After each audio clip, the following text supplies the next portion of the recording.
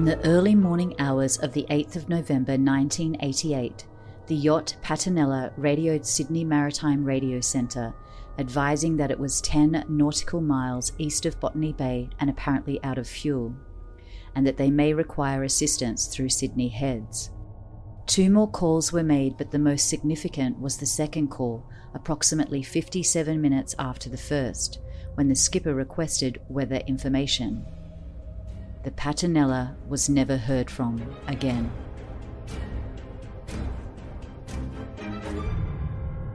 Due to the disturbing nature of this content, viewer discretion is advised. If you like your stories full of intrigue, whodunit, and unexplained true horror, then you made it. True Horror Podcast is all that. Pull up your bed covers, turn off the light, and get ready to hear the bizarre, the mortifying, and supernatural tales where you decide if there's truth in what you hear.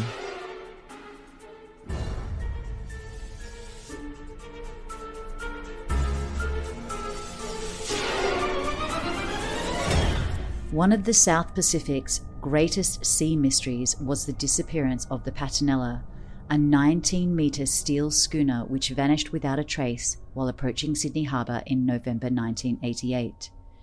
On New Year's Eve 2007, almost 20 years later, a ghostly message in a bottle was found on a beach in the Great Australian Bight. Patinella was one of the sturdiest yachts afloat and was famous for her Antarctic voyages and circumnavigations of the globe. She was considered by those who sailed her and by the man who built her to be virtually unsinkable. Instructed of steel with 4 watertight bulkheads, Patinella carried the latest safety and navigational equipment. During her 3 decades sailing the roughest seas in the world, Patinella did not falter. The voyage into oblivion began on the other side of the country on the 16th of October 1988. The elegant steel-hulled Patinella, 20 metres long and lavishly equipped, set out from Fremantle's Harbour for Airlie Beach in Queensland. Fitted with more than enough safety devices: radar, satellite navigation, watertight components, lifeboats, and an electronic radio beacon in case of an emergency. The first leg of the journey ended at Esperance, where the owner of the Patinella, Alan Nicol, disembarked, as he had business commitments back in Perth.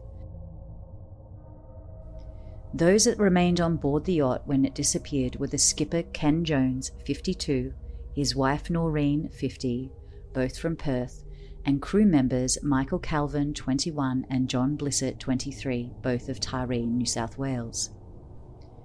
The latter pair had so admired the magnificent boat moored in the harbour that they approached Nicol to ask if they could work aboard her. Nicol hired them as crew for the voyage to the Whitsunday Islands. This would help to accumulate a generous block of sailing time that would count towards their navigation certificates. One other original crew member was Ken and Noreen's daughter, who also went as far as Esperance, but disembarked just like Nicol, the owner of the yacht, had. Both returned to Perth for business-related activities. It was considered suspicious and strange that these two left the boat right before its disappearance. At 12:57 a.m. on the 8th of November 1988, Keith McLennan, a radio operator with the Overseas Telecommunications Commission, OTC, received the first of what would be 3 radio messages from the Patinella. In a voice that seemed relaxed and calm, Ken Jones gave the schooner's call sign. Victor Mike Papa Tango, Victor Mike Papa Tango, and reported their position was 10 nautical miles east of Botany Bay. He then said, "I believe we've run out of fuel. We've hoisted our sails and we're tacking out to the east. Tracking about 080. Our intention is to tack out for a couple of hours, then tack back in. We may need some assistance in the morning to get back into Sydney Harbour." The night was overcast with a light northeast wind and a moderate swell, which the schooner would easily have been able to ride. McLennan subsequently testified that Patinella's seemingly routine message set off no alarm bells.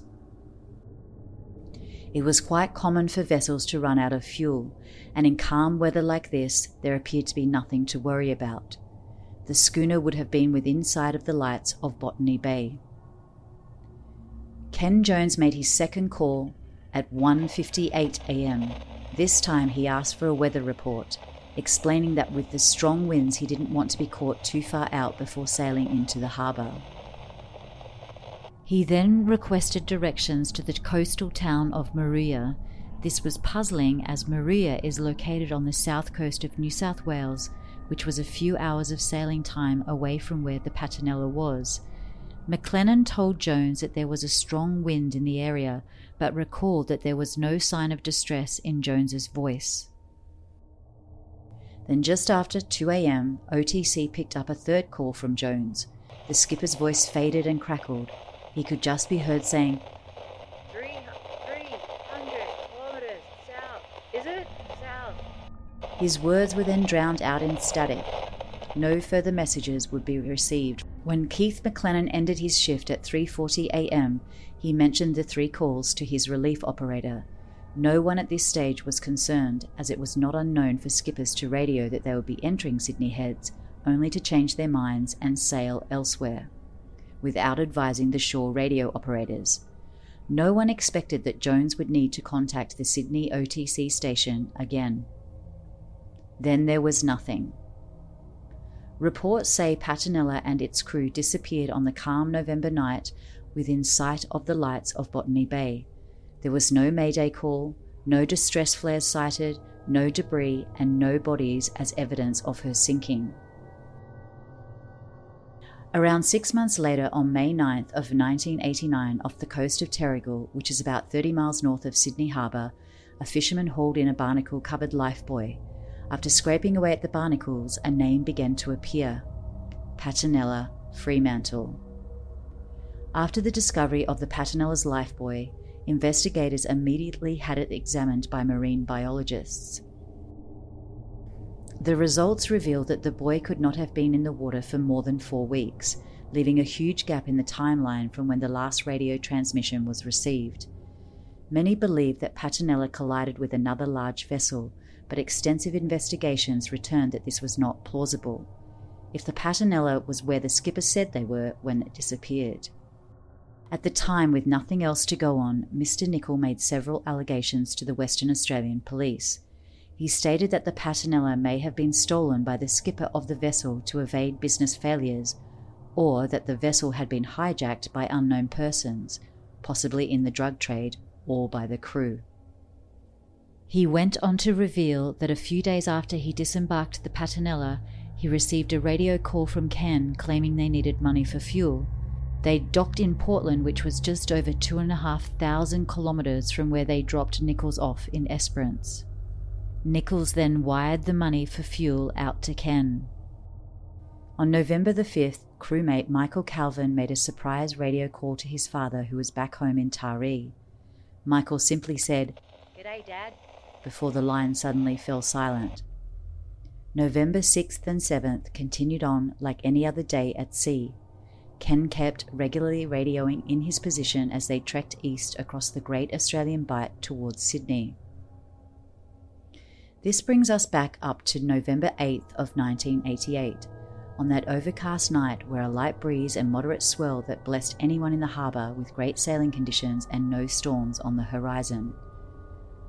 When Keith McLennan received the distress call from Jones that claimed he'd run out of fuel, to Nichols, who had just wired money to them for fuel, it did not make sense. Alan Nicol, in his recount of what happened, believed that Jones had made a late decision to bypass Sydney and travel up the New South Wales coast to Airlie Beach. This didn't make sense though with the original distress call asking about Maruia, which happens to be on the south coast of Sydney. However, as the days did pass, Nicol, along with relatives and friends of the 4 people aboard, began to worry. Of particular concern was Jones's son, Peter, who had been unable to contact his father via ship-to-shore radio. By the 18th of November, the day on which the Patinella should have reached Airlie Beach, a full alert was sounded. The families wanted the Federal Sea Safety and Surveillance Unit to mount a major search for the schooner, but it was too late. After 10 days, the Patinella could have been anywhere, At least 100 aircraft would have been needed to scour 200,000 kilometers of coastline and ocean, and even then the rescuers could have not exactly known where the schooner was. The Patinella could have sailed straight out to sea, headed for another country, assuming that the schooner had not sunk. It would have been impossible to find the wreckage, as the water 10 miles from the coast is 140 meters deep, way too deep for divers or a ship with tracking equipment to find anything. The parents of the two young crewmen, Blissett and Calvin, talked to the media, and two disturbing facts emerged. On the afternoon of the 5th of November, Michael Calvin, who had called his father, when he sent that brief message, "G'day, Dad," before the line went dead, seemed as though it might have been a plight for help, or a rushed message to assure his family that he was safe, or worse even, to give them a warning that not all was well aboard the Patinella. However, in a remarkable coincidence, Calvin had been employed as a set rigger on the Australian movie Dead Calm, which starred Sam Neill and Nicole Kidman. The film tells the story of a couple holidaying aboard a yacht in the Whitsunday Islands who are terrorized by a crazed stranger. Some scenes of the movie were shot at Airlie Beach, the destination of the Patinella, which made it seem even more likely to some that Calvin could be responsible for hijacking the Patinella. When Peter Jones was interviewed about his father's 3 calls on the night the Patinella disappeared, he believed that something sinister had happened to his parents and that his father was making the radio calls under duress. It's certainly my father's voice on the tape, but it doesn't seem to be his words. I don't think he'd ever say he believed that he had run out of fuel. He's too experienced to be so vague. I think his radio calls were veiled calls for help. Both Peter Jones and Alan Nicol believe that the Patinella was not short of fuel. The fuel tanks were filled to capacity at the start of the voyage, while additional diesel had been added at stops along the way. A search was done in the area for where Ken Jones said he was calling, but no debris was found. Authorities checked all 48 vessels that were in the area in the early hours of the 8th of November and could find no damage on any of them, which suggests that the Patinella did not collide with another vessel. Even if the schooner did have a collision, the watertight components would have made it very difficult for the Patinella to sink if her hull had been holed. Police were skeptical about Ken Jones's 3 final messages. They speculated that the schooner may have been hundreds of kilometers away from Botany Bay when they were transmitted, and that the messages were a ruse designed to confuse rescuers while the schooner's hijackers made their escape.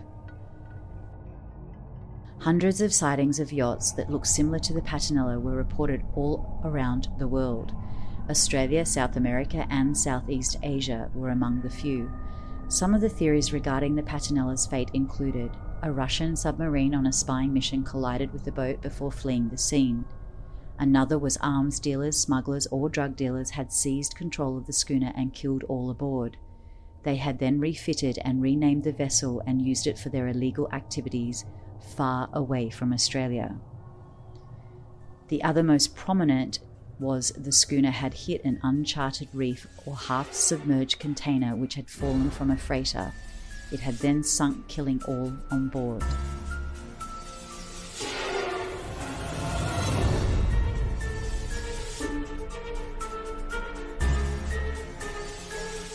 On New Year's Eve 2007, Cheryl Wademan, husband Gary and brother Doug had driven to a remote beach near Eucla at the West Australian-South Australian border for a swim. Ms. Wademan was taken aback when she found a rum bottle half buried upside down in the sand with a note inside. It was only after returning home to Esperance, 9 hours by car, that the trio carefully removed the note. The note was written by John Blissett, 23, and one of the crew members. The note in the bottle sheds no light on what happened, rather it offers a sailing holiday to the lucky finder.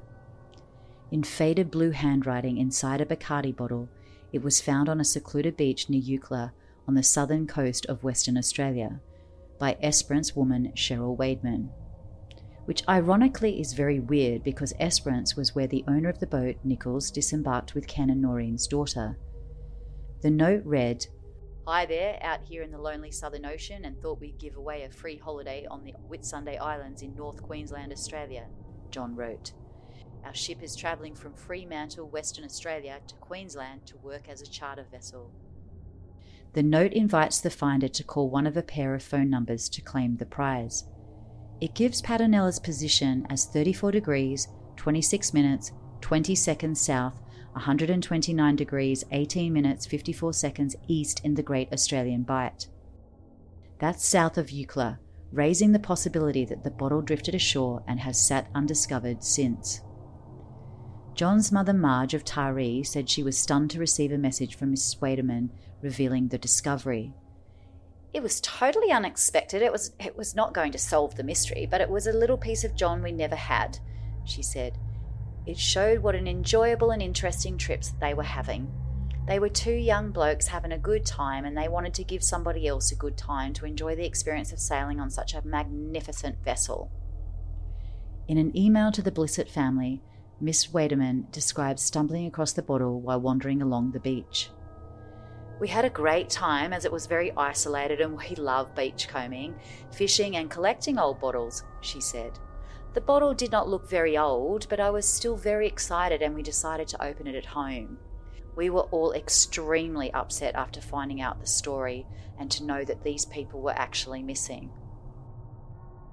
What was also intriguing was that the young crew member Michael had written a letter to his twin sister while on board the Patanella.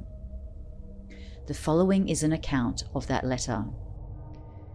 The yacht was surging across the Great Australian Bight under clear skies and a full moon with a good wind and a huge swell right up the bum, penned Michael Calvin in a letter to his twin sister Sue. It was October 26, 1988 when he wrote the letter, with a feeling that life was one great adventure for both the 21-year-old from Taree and his mate John Blissett, the other crewman aboard the 20-metre luxury schooner.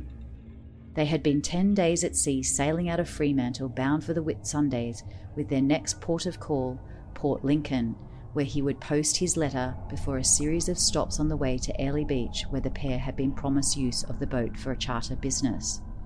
He wrote in the letter, Myself and John will then drive, fly or bus back to Taree for Chrissy, see the folks, maybe spend 2 weeks, then make our way back to start up a charter business on board. Then came an intriguing postscript. We've just made a message in a bottle for a free holiday on board the Patanella. But Sue never saw her brother again. When we read the date, it blew us away, Mrs. Waderman recalled. They disappeared only a week or so after writing the message in a bottle. Over the years, there have been dozens of reported international sightings and rumours that John and Michael may have been involved in hijacking the boat. An inquest in 1992 had returned an open finding. Authorities believed the most likely explanation was that the boat was struck and sunk by a freighter. The disappearance of the Patanella was a mystery in that the coroner concluded that the vessel had sunk, but what had caused it he was unable to say. Even today, it is a conundrum yet unsolved, one that seems to defy a definitive answer.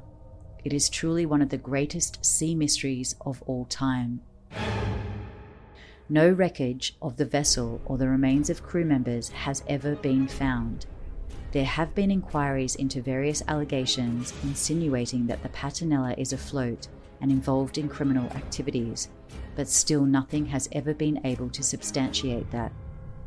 What do you think happened to Patanella and its crew? If you like this story, you know what to do, that 5-star review. Or you can swing by YouTube to comment and like. Now, if you want to get more personal and scare me with your tales of horrors, take a ride on the wild side and share them on my subreddit, True Horror Podcast. Until next time, remember that sometimes things you see in the shadows are more than just shadows.